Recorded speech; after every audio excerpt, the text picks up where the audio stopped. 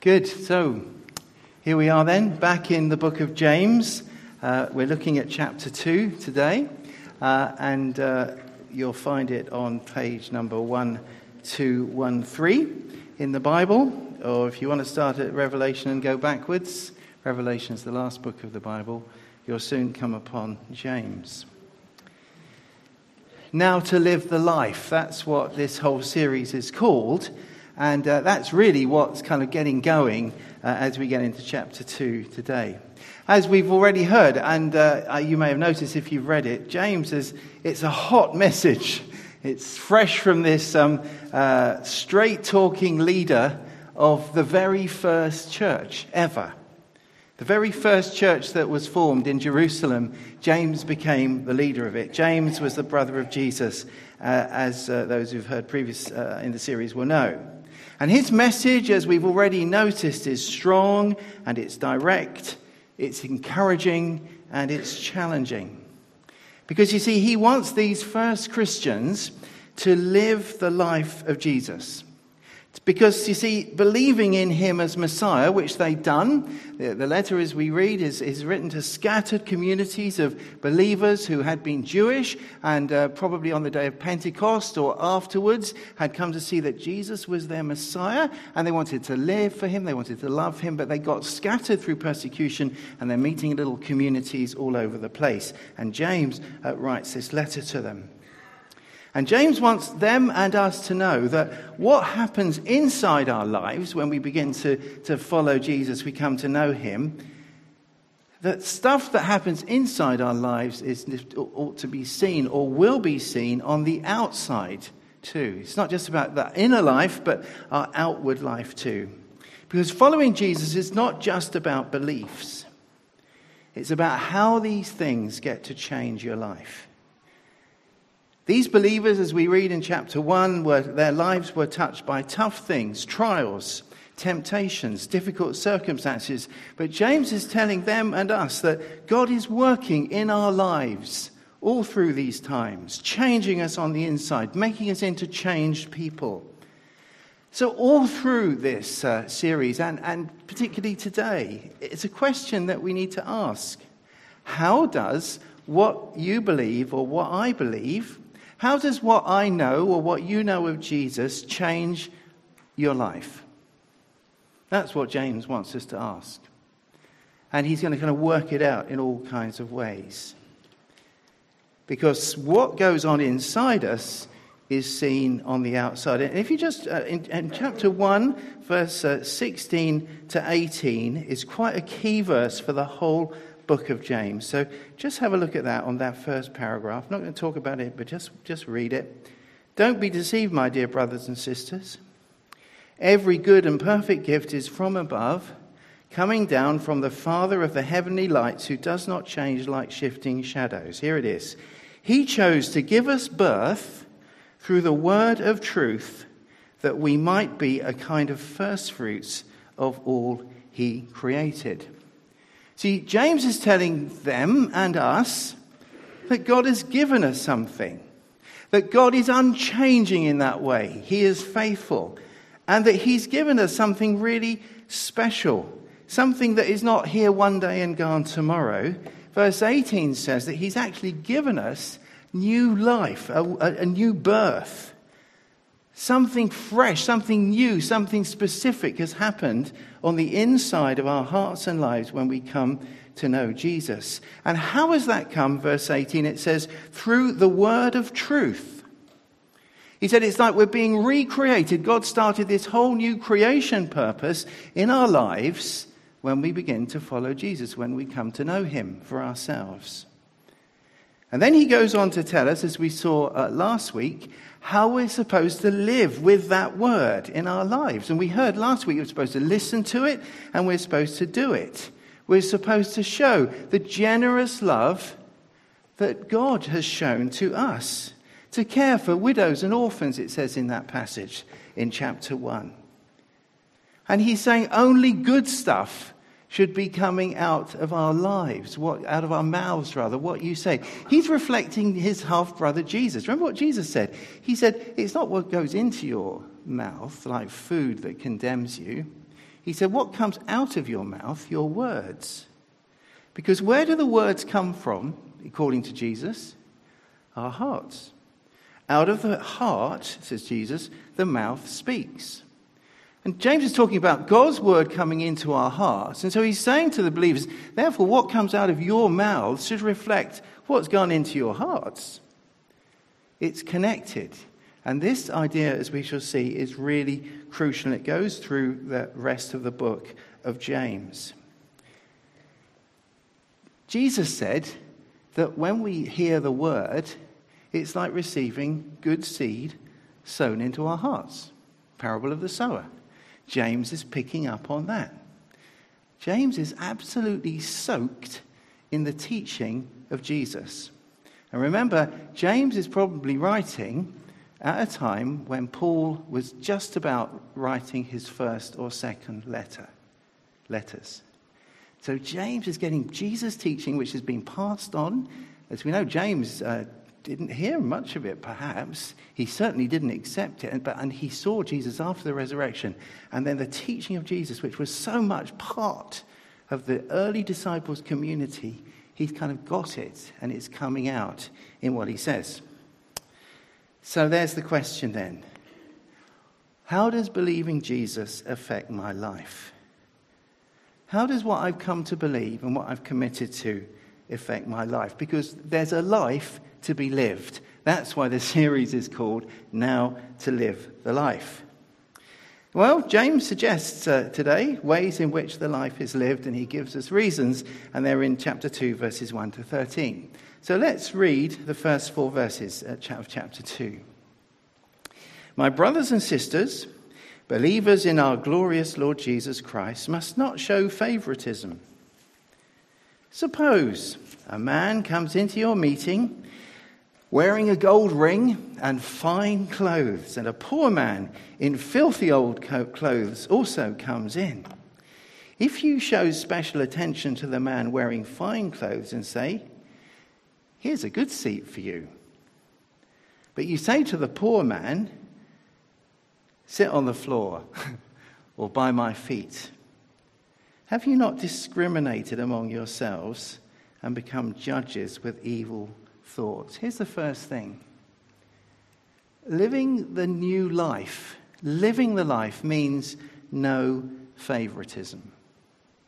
See, James is writing to these little groups of Christians in these early days. As I said, all will have been Jews who've come to know the Messiah. And they're meeting just as Jews did, probably not in the actual synagogues because they were persecuted by the Jews, but their little gatherings would have been like it was in the Jewish synagogue. In fact, that word here, in your meetings, that James uses, has a reference. It's kind of linked to the idea of the word in Greek for synagogue. So they're kind of meeting like they always used to do. Okay, well, that's not difficult to imagine. So he imagines their meeting. He said, now there you are, you're in your meeting, and 2 people you don't know come. One is really well dressed, and one is really scruffy. One says, have a good seat, go on, you can sit there, that's great. The other one says, well, there's a place for you at the back or on the floor. It's fairly obvious, isn't it? Now the thing is, that would have been the way of their past. Because within the kind of Jewish synagogue culture, you honoured people who were influential. Do you remember that story in the Gospels when a centurion had a servant who was sick and came to Jesus, sent someone to him and said, can you come and heal my servant? And the synagogue leaders said, can you do that? Because he's been really good to our synagogue. He deserves special treatment because he's a centurion who's helped us. He'd probably give money to the thing. That was kind of the way they worked. That was how it was in their culture. It was very much like many other cultures, it was a who you know culture. Who you knew, what people, who they were, how much they had, how they could help you, was really, that was how things worked in the way they were. And James says, knowing Jesus means that has to change. That has to stop. You mustn't judge people by the way they look or they speak or whether they've got money. Now, why not? you may be thinking, or they may be thinking, I mean, we all think, oh yeah, that's a terrible thing to do. But in some cultures, people say, well, why not? What's wrong with it? Surely it's a good idea if someone's got a lot of money, then it's great to cultivate a friendship with them. It's just normal. And James really interestingly gives us a reason why not. It's here in verse 1. He said, you are believers in our glorious Lord Jesus Christ. See that? Believers in our glorious Lord Jesus Christ. Glory. Now that's an interesting word to use. Because what were these people looking at? They were looking at the glory of the Armani suit. Or I want to say Pravda, but is it Prada, the design? Anyway, or whatever, really, see, I've lost that. I should have prepared it. A really expensive outfit or a really smart car. He says you're looking at that appearance or the colour of your skin or what you think about a lifestyle, in inverted commas. And he says, now, how did Jesus show his glory? Jesus is the most glorious one of all. Well, how did Jesus show his glory? Well, we read it in John's Gospel, the very first miracle in John chapter 2. He showed his glory by providing all that wine at a wedding when the wine ran out. Here's a question, speculation, but why did the wine run out?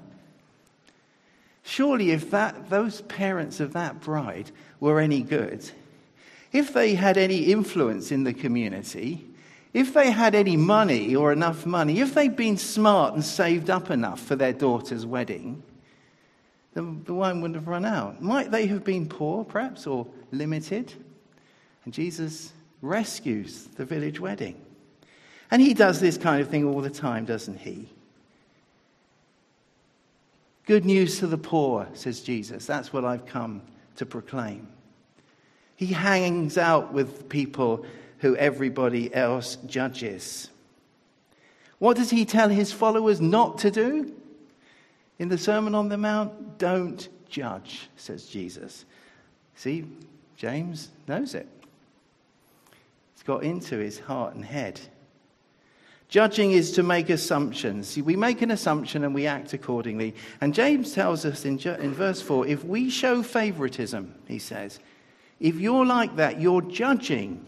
And you're judging by what people see and actually what's really making the decisions in your heart and mind, he says, is your evil thoughts. That's a strong word, but James has got a strong way of speaking. But what he's saying is your thoughts, your views, your ideas, the previous time you experienced someone who cut you up in a BMW 5 Series or whatever it is, that is kind of affecting the way you judge. And your thoughts are the arbiter. And James is saying that's not right. That's not what God's like. That is not what our glorious Lord Jesus is like. Glory is different. So how are we different? Well, we don't make assumptions. We must treat everyone equally. We must leave that old way behind and live this new life. And why do we do that? Because we're loving Jesus. He's our glorious Lord. He defines what glory looks like. That's where it comes from, and that's how we keep with it. Jesus is our glorious Lord, and his kind of glory is our kind of glory. If only. But there's something to work on, isn't there? Here's that question. How does knowing Jesus affect my life? Well, let's read on, because James has got more to say. Sorry, I just need my water. Peter, could you just pass me that water over there? Thanks. I thought I'd make it, but I can't. Right. So let's read from chapter 2, verse 5. Listen, my dear brothers and sisters, has not God chosen those who are poor in the eyes of the world to be rich in faith and inherit the kingdom he promised to those who love him? But you have dishonored the poor. Is it not the rich who are exploiting you? Are they not the ones who are dragging you into court? Are they not the ones who are blaspheming the noble name of him to whom you belong? So here's another way to live the life. Living the life means honouring the poor. Interesting, isn't it? He starts off saying, listen. What did he say in chapter 1? What were we talking about last week? Listening. James is saying, right now, listen. Here's the word, listen to it. And James tells us something, first of all, about God. He says there that God has chosen those who are poor in the eyes of the world to be rich in faith and to inherit the kingdom he promised to those who love him. That's an amazing verse.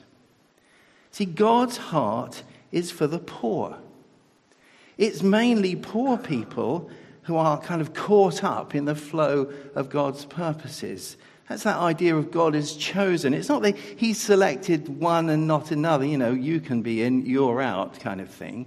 It's that sense of being part of something that is bigger, that there's this big backstory to our Christian experience to do with God's purposes and the movement of those purposes right from the past in eternity and on into the future. And when we come to Christ, we almost like step on a travelator that is moving in a certain way of God's purposes. And James is saying, on the whole, it's the poor who are there on the travelator. Because maybe the rich don't think they need it. They can walk their own way. Think about it. The whole story of the Old Testament is about how God takes a bunch of Israelite slaves. Have nothing. You can't get poorer than a slave, can you? And turns them into a royal people, makes them his people. What does Romans 5 says about us? When we were helpless, Christ died for us. For our sakes, in 2 Corinthians it says, Jesus Christ became poor for us. We came empty and he received us. Jesus himself said, blessed are you poor, for yours is the kingdom of God, in Luke 6:20. Probably he used the message of the Beatitudes on more than one occasion, and this is another occasion he used it. After all, if a message is worth preaching once, it's worth preaching twice or 3 times. Actually, I preached some of this message yesterday, so hopefully it's working today. But anyway, Jesus in Luke 6 is saying, blessed are you poor. It's not their poor in spirit, it's the actual poor. He says, because yours is the kingdom of God. The rich aren't excluded, don't get me wrong. There are examples, quite a lot of them, of rich people who come to know Jesus. Of course, that's the case. There were in the Bible times, there are now. But on the whole, it's the poor who come. That's how God is, and that's how we should be. Now, how is that going to be seen in my life? How am I going to share that heart that God has for the poor? Because in verses 6 to 7, James says, to be on Jesus' side in this life is to be on the powerless side. You see, he's saying, look, who persecutes? Who does the persecution in any society? I don't think so much of poor as rich and poor, but powerful and not powerful. It's the powerful who persecute, isn't it? I mean, the non-powerful, the powerful persecute because they can, because they've got the power to do so. The persecuted are the powerless. That's where Jesus is. And James says, they're persecuting you. You know that yourselves. He's saying, when you stop honoring the poor, you're kind of contradicting yourselves, because you are poor yourselves. You're being persecuted. And the people that are persecuting you are powerful and rich often, and they're abusing the name of Jesus, the noble name of Jesus, our royal King, our glorious Lord, because they can. So we need to get with the poor. We do this because this is in the flow of all God does and purposes to do. It's really clear here. Think of the church around the world for a moment, if you know anything about the church around the world. Who is it mainly made up of? Where is it really growing? Where can't you stop it? It's not in our rich nations, is it? But boy, is it growing in other places, in the global south. The poor and the powerless Alec Motyer, who, to be fair, is not the most radical of scholars, says this in his book on James, quote, "To dishonor the poor is to contradict the mind of God." Whoa, it's almost as strong as James. To dishonor the poor is to contradict the mind of God. Or he goes on to say, to choose another glory as exceeding the glory of Jesus. So we live the life by honoring the poor.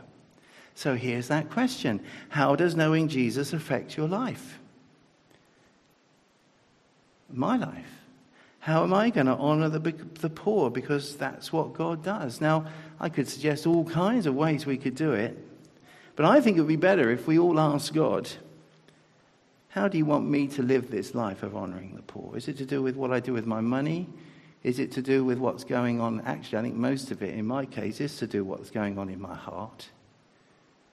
Next time I approach or judge someone or see that homeless person on the streets or whatever it is, Lord, how am I going to live in this way, this new life? Because trust him to lead you. That way you won't get into, so-and-so does all this for the poor and I can't do anything kind of thing.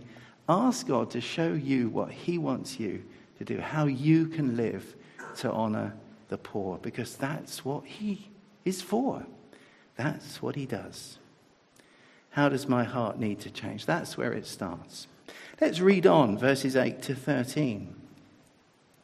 If you really keep the royal law found in Scripture, love your neighbor as yourself, you are doing right. But if you show favoritism, you sin and are convicted by the law as lawbreakers. For whoever keeps the whole law and yet stumbles at just one point is guilty of breaking all of it.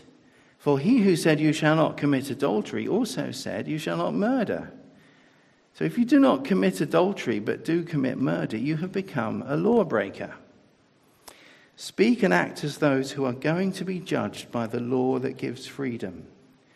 Because judgment without mercy will be shown to anyone who has not been merciful. Again, rings lots of bells with Jesus' parables, actually, doesn't it there? Then he says, mercy triumphs over judgment.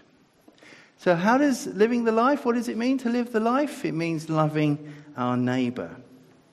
See, Jesus talks here, doesn't he? James talks here about the royal law found in Scripture.